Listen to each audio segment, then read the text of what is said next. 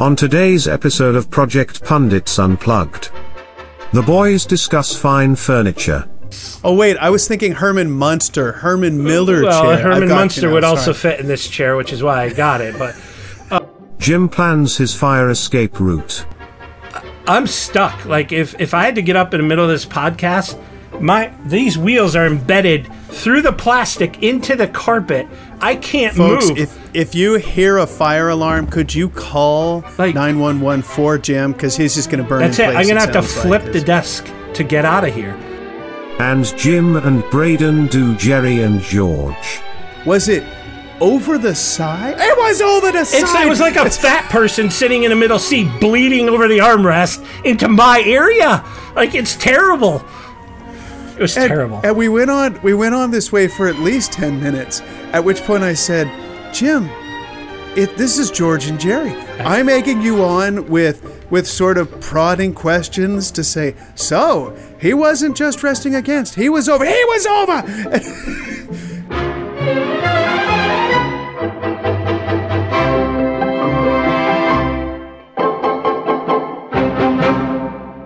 Boy, all right. Well, Braden and I were just going back and forth. Welcome everybody to another episode of the Project Pundits Pod. We've released a couple of episodes at this point. This is our third one, and we went back and forth on where to go with the topics. And we're certainly aware of trying to not go down the too drive a topic path. So when we talked about it, we settled on a topic of PMOs, primarily because it's a topic that a lot of people deal with. There's a lot of passion around them. There's a lot of investment. There's a lot of lost investment on PMOs. PMO has become a four-letter word in a lot of organizations. A lot of organizations associate PMOs with administrative overhead, loss, slowing down of projects, things like that. But I think both Braden and I see a value in them if they're done right, implemented right.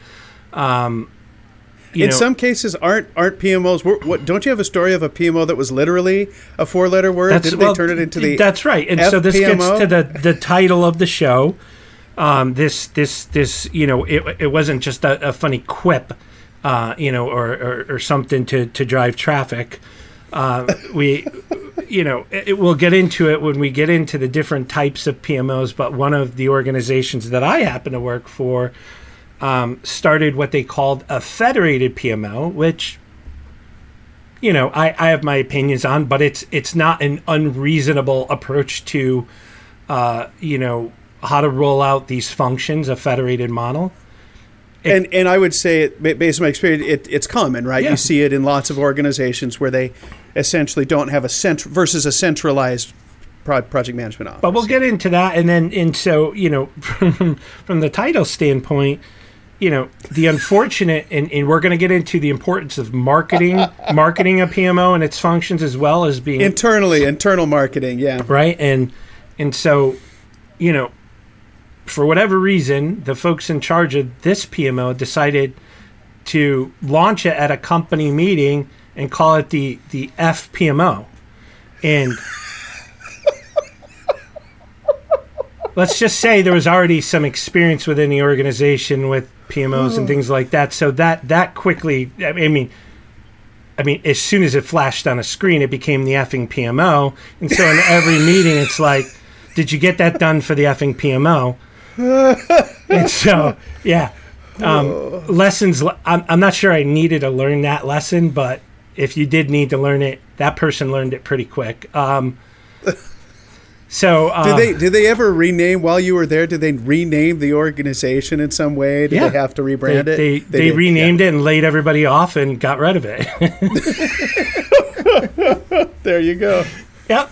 Oh boy. And so, yeah, we're going to get into the different models, what makes PMO successful, why they fail. There's some quick lessons learned that both of us have that we want to share. I think PMOs done right will help your organization drive your change initiatives and your projects forward in a predictable way. It will allow your leadership, your stakeholders, and as well as all of the folks working on the projects work a little bit more harmoniously. There's transparency, and I think that word predictability is key, right? Doesn't mean everything's going to go well, doesn't mean you're going to overcome every problem, but it allows people to interact with projects on a more real data-driven basis if done right. It's not an easy thing to do. I think structurally, conceptually, it's fairly straightforward. In practice, not so much. And then, I think we'll dive into some tips and tricks on how to discuss the PMOs with different folks as well. So there's a lot here. So we'll dive right in. So what is a PMO? Project Management Office. We probably should have, explained an acronym. By the way, pet peeve of mine, if you're writing presentations, even if you think everybody knows an acronym, first time you use it, please explain the acronym, and then you feel free to use the acronym. I just broke my own rule by not explaining what a PMO was. It's an acronym for Project Management Office. Yeah, that's right. You can... I'm ashamed, Jim. I'm ashamed. I think similar to what we talked about in prior pods, we're going to talk about structural stuff, and Braden and I will go back and forth on this, but I mean, really a PMO, and we'll get into the kinds of PMOs, but generally speaking, they provide a structure for how projects get managed. Sometimes it goes upstream to managing portfolio, the elements of a portfolio, but project portfolio manager, or PPM, is usually a separate practice. In some organizations, however, they do combine those functions. But essentially, a PMO, for the most part, has the responsibility of either facilitating or administratively overseeing a set of project work or investments that an organization makes. A PMO can be at an enterprise level. It can be within, say, an IT group only. It's basically a project management office to manage a set of work, which is usually multiple projects, in a consistent, repeatable way. And, typically with that, you're going to get the functions of, what methodologies do we want to use to run these projects? How do we want to manage the finances and budget? What are our standard management processes? Change management, risk management, issue management, communications management, quality management. Usually that group is responsible for setting up those standards, setting up repeatable processes and whatnot. Building on that, they're as PMOs grow and mature, they also look at tools for helping to manage that. Project management tools, schedule management, collaboration tools like Microsoft Teams or Jira or, Microsoft ADO for agile stuff, things like that, and whatnot. And I would say that the other key component with this is what types of functions fall under the PMO. Now, again, that varies by organization. So minimally, I would say project manager, or I say minimally program management. Project management, usually the project management function, there's either a straight line or a dotted line with those resources into that organization. So there's consistency with execution.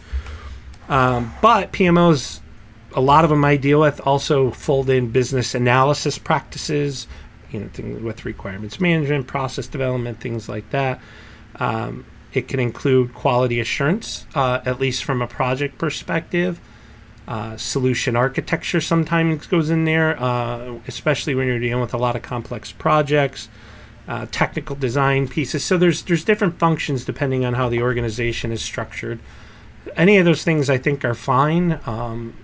Concepts are the same, right? You want to have a consistent set of processes. Ideally, have some tools to back it up and whatnot. But really, I think where the magic happens is how you implement those for your organization. And Braden's going to get into some of the communication elements, but communications and having the PMO be that hub for communications is critical. So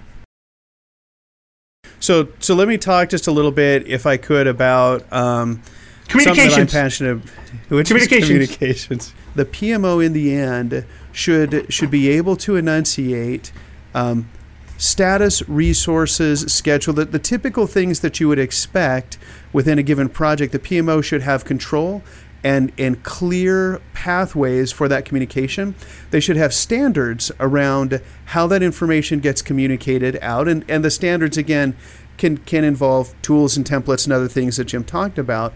But in the end, and this is what's important, if those templates and tools get ignored, which often they do, or if they get populated in ways that are starting to become less useful, in the end, you have to go back to the principle of, am I accomplishing the goal that I have for this PMO? Am I coordinating and ensuring that the delivery of this is a consistent experience? And if I'm not, then something needs to change, whether that's the way that I'm communicating, not necessarily, again, the template or the tool, which people always jump to, but is it the way that I'm populating the information? Is it the way that the information is being shared? What are the cadences that I have that I'm informing stakeholders? Are those cadences effective? Are they attending? Are they listening? Are they engaged in the conversation? If not, do I need to change the way that I'm sharing that information? These are questions that PMOs should frequently be asking and prodding to say, how engaged am I getting my stakeholders through the communication paths that I'm using? Jim, any thoughts on any of this as we've been going through? Yeah. I think if they yeah. don't, I am such a good communicator that if my message isn't getting through, I pretty much just blame the stakeholders. I mean, because your communication's that good. It's so good. I will say one other thing too. So my example, I think at the beginning was getting these exercises from a PMO, right? That say, hey, give me all this information right now. Don't ask questions about it. It's just a fire drill. And we all get these types of fire drill communications. Can I just advocate that if this comes from a PMO, if you spend 1 minute with an opening couple of sentences sharing context, and I don't mean context like my executive told me I had to do this. That's bad. Don't do that. The context should be something, a great example. Let's say that executive that I referenced earlier came and said, hey, what's the status of this? I don't know what it is, and you wanted to collect that. Hopefully you already should have had it, but let's say you had to collect some more information on it. It would be so easy to, in 2 sentences, say something as simple as, hey, we need to provide a quick status update on a client-facing project in order to update our executives who are new, who are coming up to speed on what the status of these things are. Could you please help me give them the information they need? There, I spent 3 sentences giving someone I would just call it courtesy, common human courtesy of understanding why I'm asking them for something. Yeah. And you'd be astonished at how much more responsive people are when they have context and when you ask in a what I would call is just basically decent way, as opposed to saying, here's a fire drill, this is a 9-part email, start with part what, like everyone hates those emails. I think another example would be, please fill this information out. It's really needed. The organization is about to go through a set of layoffs, so we want to see which set of projects are functioning and managed well and which aren't. So, and believe it or not, that tends to get people to respond with a lot of information. So, I don't advocate for that way, I'll just say. But Jim, maybe that's been effective. Do you want to talk? Yeah. Do you want to talk to us about the PMO types? No, I want to do one other paradoxical talk about a paradoxical experience I've had, and it's interesting when you get good at communicating, you're going to find that a lot of your peers may not be as good. So the interesting thing about really building that relationship with your stakeholders is over time you're going to end up building a trusting relationship. They're going to entrust you implicitly. Your life will become easier. They'll just trust that you're going to get the work done, and if you need something, it's justified, right? So these are all good things. Ironically, when you start to manage larger initiatives which have larger budgets, you're going to have different executive stakeholders and different things. and what I found really fascinating as I progressed through my career is when you get to the point you're good at this communication and you're good at picking the information out to escalate up to the executive leadership so that they can either be aware of something or interact. The irony of it is they're going to be able to interact with the information you provided.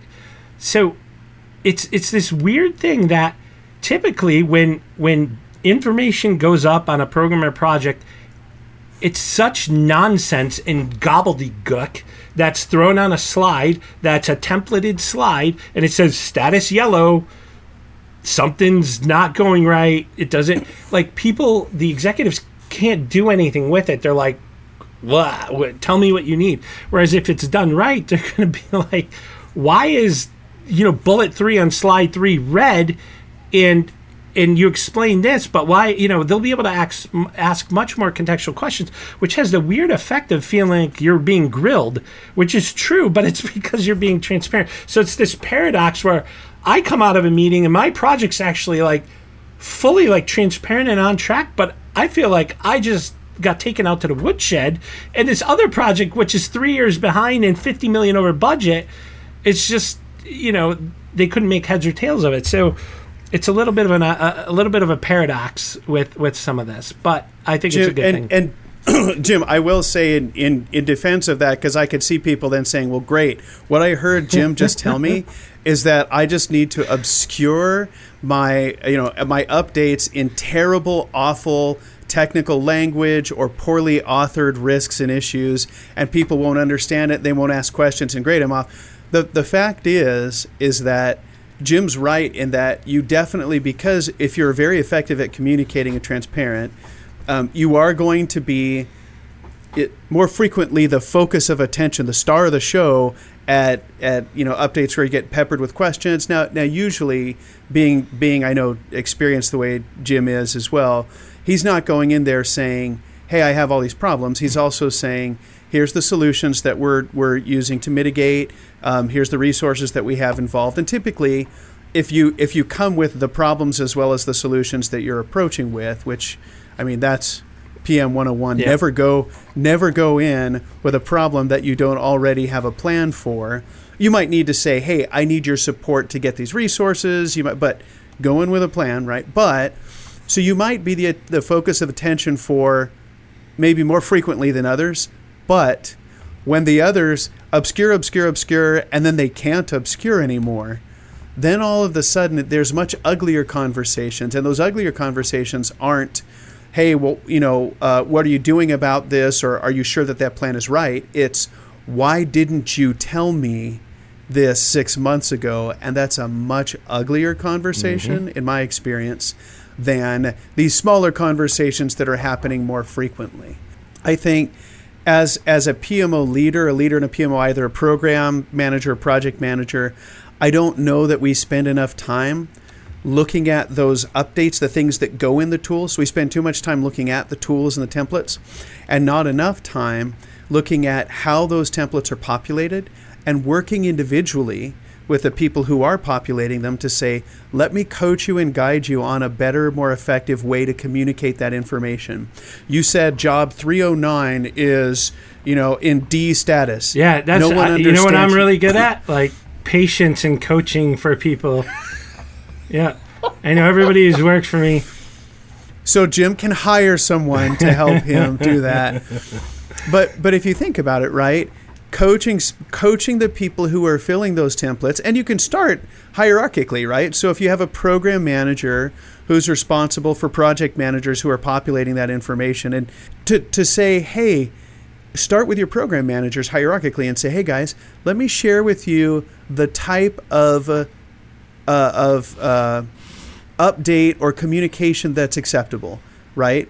And the proxy that I usually use is, my mother should be able to understand this. Maybe not all of the details of the technology behind it, but the words that I'm using to communicate, I should be able to share with my mother, and she could get the gist of it.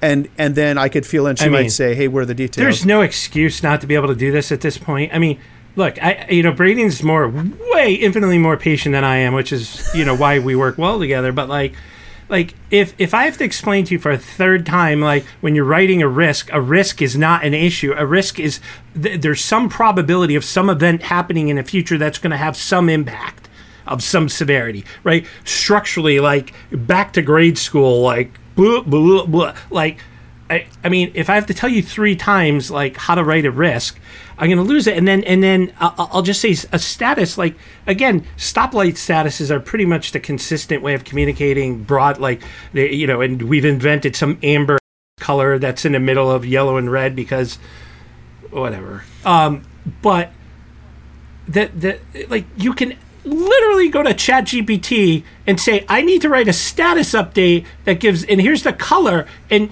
even ChatGPT will say, you need to give the reasons why it's not green and then what you're going to do to get it back to green, right? Like these are basics, but a PMO, fundamentally needs to reinforce this. And Braden's right. You got to coach it and whatnot, but. Well, and just say, I mean, and we will. I think we actually do need to probably sometimes say we are going to coach people on. Here's the appropriate way to write. We're going to write risks. Yeah. We're going to write issues. We can pick real world examples. But the point being that I think as a PMO, as a leader in the PMO, whether you're the overall leader of the PMO, whether you're a program manager, I think your time would be well spent if you want to have that transparency that Jim was referencing earlier. You really need to spend time coaching. And if you do it hierarchically, meaning if you start with the leadership and say, now I want you to go work with your folks, your project managers, but giving them examples and saying, let's write together, 2 or 3 statuses. We're going to do it together. Here's what it looks like. Now I want you to go make sure that your folks are doing the same. And by the way, your performance objectives for the year are going to be based on how effectively I'm interpreting that, and you'd be surprised at how much better some of that material can get, and then you're more effective. One of the elements that we wanted to talk about is how, the deployment structures of a PMO. A PMO, when you think about it, usually is some honkin' centralized organization, has all the project managers reporting to it. They have, tools like Clarity or, name your honkin' big project management tool, budgeting and resource forecasting and all of that and everything else. But the truth of the matter is it doesn't have to be that way. I think, Jim, what is the average size of honkin', just so that I can quantify? Honkin', yeah. Honkin' from a users or honkin' from like a net expenditure? Like dollars, I would say. What's honkin' dollars? Like I've got a honkin' set of dollars here. I mean, I've seen organizations spend $8 million a year on tools, which is insane for project management tools. But we've worked for some huge corporations, but. I guess it's not. I mean, if you're like so many organizations you worked with had a $500 million like project portfolio every year, right? So, and that's not counting their operational projects and everything. So, but but a lot of times when these things get rolled out, they're masks. People use them as masks to deflect from the fact that they don't know how to functionally build something within a complex organization. So I'd say when you're talking about PMO types, that it's super important to know that there's not one particular type. So Braden and I've started several, Braden started and been part of several. You have your traditional centralized where it's just what you would think, right? There's flavors of it, but it's a centralized organization, centralized processes, consistent tooling, everything else. Typically, the PMs report into that organization. If you have other functions, those functional folks report into it. It's kind of a big centralized mass, right? But there's other organizational structures where you heard the word federated earlier. You have the title of this episode, right? There's federation of functions sometimes, right? So sometimes portions of what the PMO does can be federated out to different portions of the organization. So maybe the PMs actually don't report in, but they're dotted line into the PMO centralized structure, but they report up through business units or IT units or whatnot. But the benefit of that is they have to follow the consistent structural processes, tools from the PMO, but they're tied in more directly with the day-to-day functioning of the organization. That's more effective for some groups. I think one of the from a maturity standpoint, if you're dealing with an organization who's never had this, and it would be a culture shock to really put in a big centralized group, and are these organizational structures we call centers of excellence, right? And really, it's probably the least you can do to start getting things done consistently. But what you say is like, there's a set of functions we do within an organization from a PMO or a project standpoint. You have a project management center of excellence or a PMO, and you provide a set of resources, a set of collaborations. You can still have people dotted line into that. You can have a business analysis center of excellence. Here's our methodology, here's our templates. We didn't talk about it, but here's our job classes, families, job descriptions. Here's your ladder for how you move up in these functions. But really, there's no one answer, and maybe that's a little scary to some folks because there's not a playbook. But I think this is where we want to get into the next part of the conversation, which is if you're going to roll out a PMO, or if you rolled out a PMO and it's not getting traction, you really got to understand the culture of the organization you're part of, your executive sponsorship, and then how do you right size, even if you have a vision to do things in a certain way, how do you go from your current state, given the culture, and get to the end state where you want to be? Because if you try to disrupt the culture, and this goes for an individual project or a PMO, you're most likely going to fail. So, I don't know, Breen, if, I think, again, organizational size plays into it as well. Like if you have a few projects, a lot different than if you have, like I said, a $500 million annual portfolio of projects, which there's going to be a lot more accountability needed. Any thoughts on structural types? Yeah, the one of the things as you were talking is just, and for folks who maybe aren't aware, and it seems kind of intuitive, but if you haven't seen back and forth, there's trade-offs between having a centralized organization and a federated organization, and I'd say those are the two most common. I've seen center of excellence less. I've usually seen a full PMO that's either federated or centralized.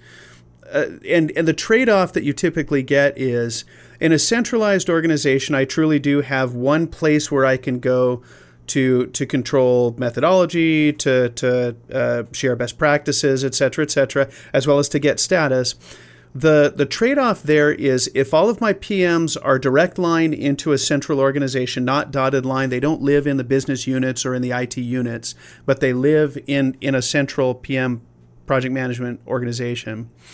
What you'll often get is those individuals, those project managers, might work a project in the claims area one year and then move over and work on in a completely different area the next year, and as a result, maybe aren't super knowledgeable or close to the organizations for which they're doing project management. Now, there are plenty of project managers who can learn quickly, who can adapt, or who have been across the organization so many times in the enterprise that they already know the players, they know the people, and they can bounce back and forth, and it's really easy for them because they know lots of people, and experience helps them be effective there.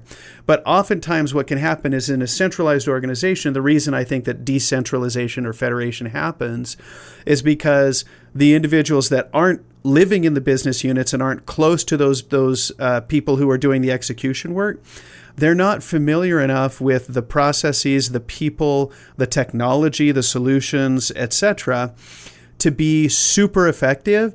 And so either they're learning and they're trying to come up to speed, but it takes a while for them to be effective, or worse, they become what Jim and I call checkbox PMs. And a checkbox PM is where you just say, hey, you tell me the tasks that you're working on. I'll write them down in the project plan and what date you think it's going to be done. And then I'll ask you if it's done, right?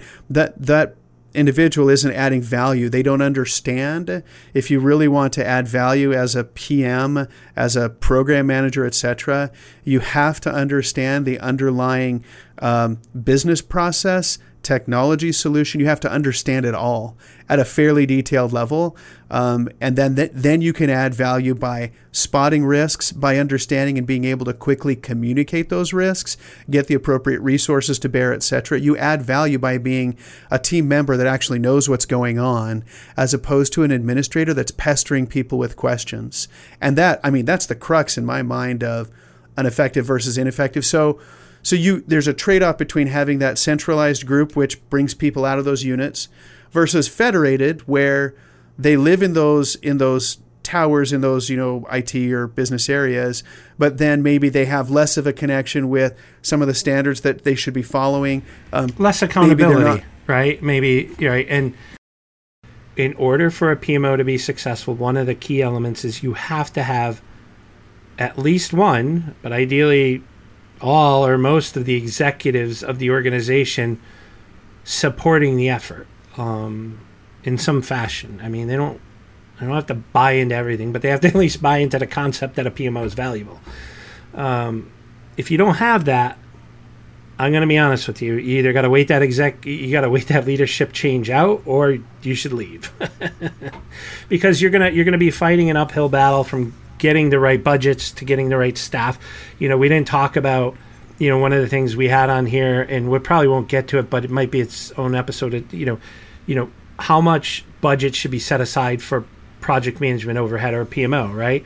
And there's some industry metrics out there. I think, Braden, we were talking about, 10 to 12% of 10% is a really quick. If you needed just a sort of thumb in the air, what is it? 10% overhead is typical industry, yeah. Yeah, so if you have $100 million worth of projects, it's $10 million budget. But, if you get an executive who doesn't think there's any value in that, and they're like, no, we're going to give you $2 million, you're going to be like, what am I going to do with $2 million to deliver $100 million worth of work, right? So be very cautious and make sure you have executive buy-in and sponsorship, especially when you're rolling out new things, right? That's one of the big ones.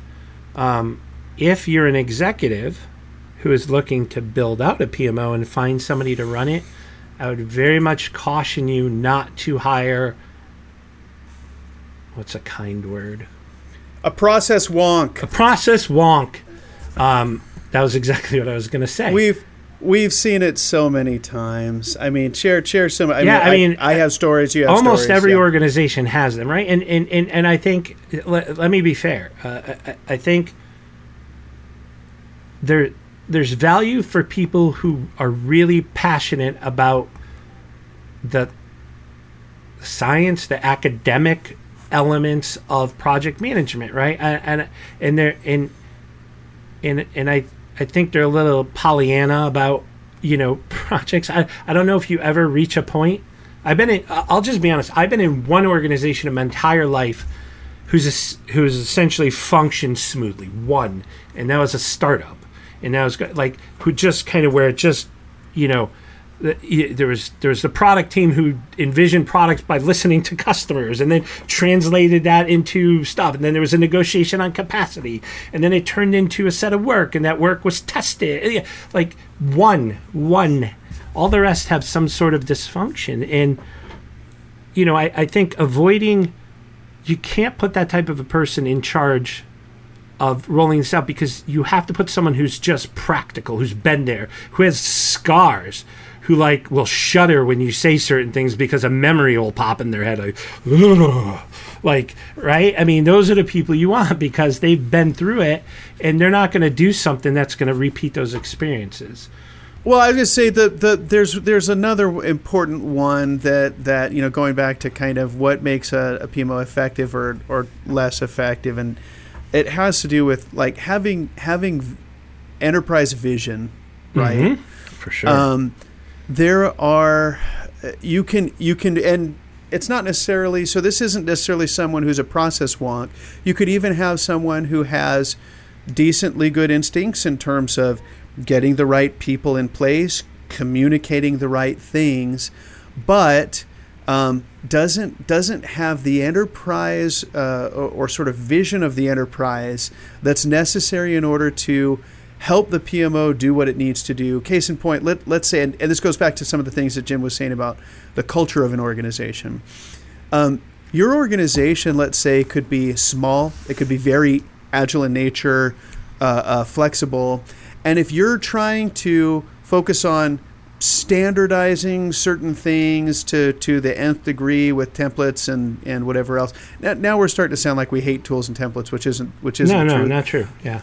But misunderstanding the approach in the organization, sometimes you might say, hey, we should standardize this, but let's keep this super light and easy, because I can tell within this small organization, I don't need to go find some huge Fortune 50 company's 2,000 page manual on how to do quality assurance correctly. Maybe as the company grows, I take some of those learning. That's great. But initially, the culture of this company is all about being able to quickly produce and pilot new products that we can get to market within a super short time. I don't want to get in the way of that. And I need to make sure that whatever approach that I'm taking to helping manage those initiatives and make them predictable, as we were talking about earlier, is compatible with the culture. And if it's a nimble, agile, small group, my solution needs to be within that context.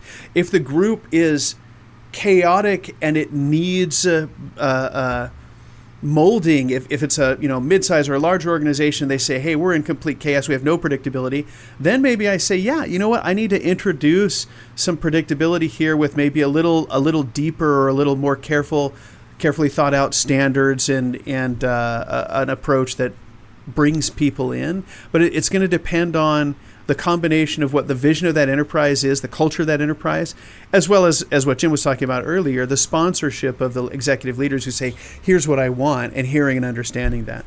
Yeah, I mean, there's so much here, and maybe we can get through these, and we'll see. But I want to build on. So I'll just give a real world example of a PMO. That I've when I've rolled these out, or I've come in to help a couple of organizations fix their PMO rollouts, and it kind of, in the two examples I'm thinking of, they just went too fast. I mean, so let me give you an example, right? So one of the challenges that a lot of organizations face this is they have, let's say there's 10 programs and 50 small projects, right? They are all managing status, and they're all giving, so they have their status reports with their stoplight colors and your risks and your issues, and then there's a section that says upcoming milestones or upcoming tasks, blah blah blah, right? So you have a section for that and accomplishments and whatnot. What was interesting is that information, when it came back, it was in the same format, but like they had wildly different information, different levels, right? So what the PMO tried to do was to bring in a tool with all a shlot of detail, and force everybody to fill that out in hopes of getting it to be consistent. And people, weren't having, and there's a whole slew of reasons culturally, like you're asking them to spend 2 hours a week filling out a form. Like they couldn't get the information. The other part is they couldn't get some of that information because of maturity from the IT group in this particular case. So they're like, what am I supposed to do? And the answer was, well, that's your job. Go figure it out. If you have to sit with them, go sit. It was just unrealistic. So one of the things to consider when you're rolling this out, we talk about, oh God, it's such a consulting term, which, I'm a consultant, but I just don't like the term, but it's kind of a useful way of describing it. It's this crawl, walk, run, right? When you're rolling out a PMO, start by crawling. So one of the first things I tell people is think about what is in defense. Like if a PM can't provide you this basic level of information, they should walk themselves out the door. Start there, right? So if they can't tell you the hyper basics about their project, like the SDLC phases and their target dates, like this is when I'm projecting to finish requirements and development and testing, and this is my target go live. If they can't do that after you've given them weeks to do that, they should not be in that job. So if you go back to the baseline, it makes it an indefensible thing for the organization. Like we have to start here, and then once you establish everybody giving you that baseline, then you can step up to the next level. Consider that incremental rollout. As always, we welcome everyone's feedback. Really encourage you to share comments, to share your thoughts. You know, part of what we enjoy, I think, both Jim and I, from being part of the PM community, is interaction, is getting thoughts and ideas from other folks as we go through. Is there anything that we missed? Is there anything that we should have thought about? You know, are Jim's ideas really as dumb as they sound? Let us know in the comments. They're not. They're all great. And if you're listening to audio only, by the way, we actually do have faces. In various places, you can actually get a visual and see our direct interactions. But just remember, you know, our tagline here. Remember, projects are hard. You just need to be harder. Braden really struggled with this one, so we're going to try out different taglines. I think this one's a winner if Braden can keep a straight face on it. Braden's not going to be able to keep it. This one's... let's see. Braden can choose the next one. To be fair, if you couldn't figure it out, this came from my mind. So Braden's got the next one.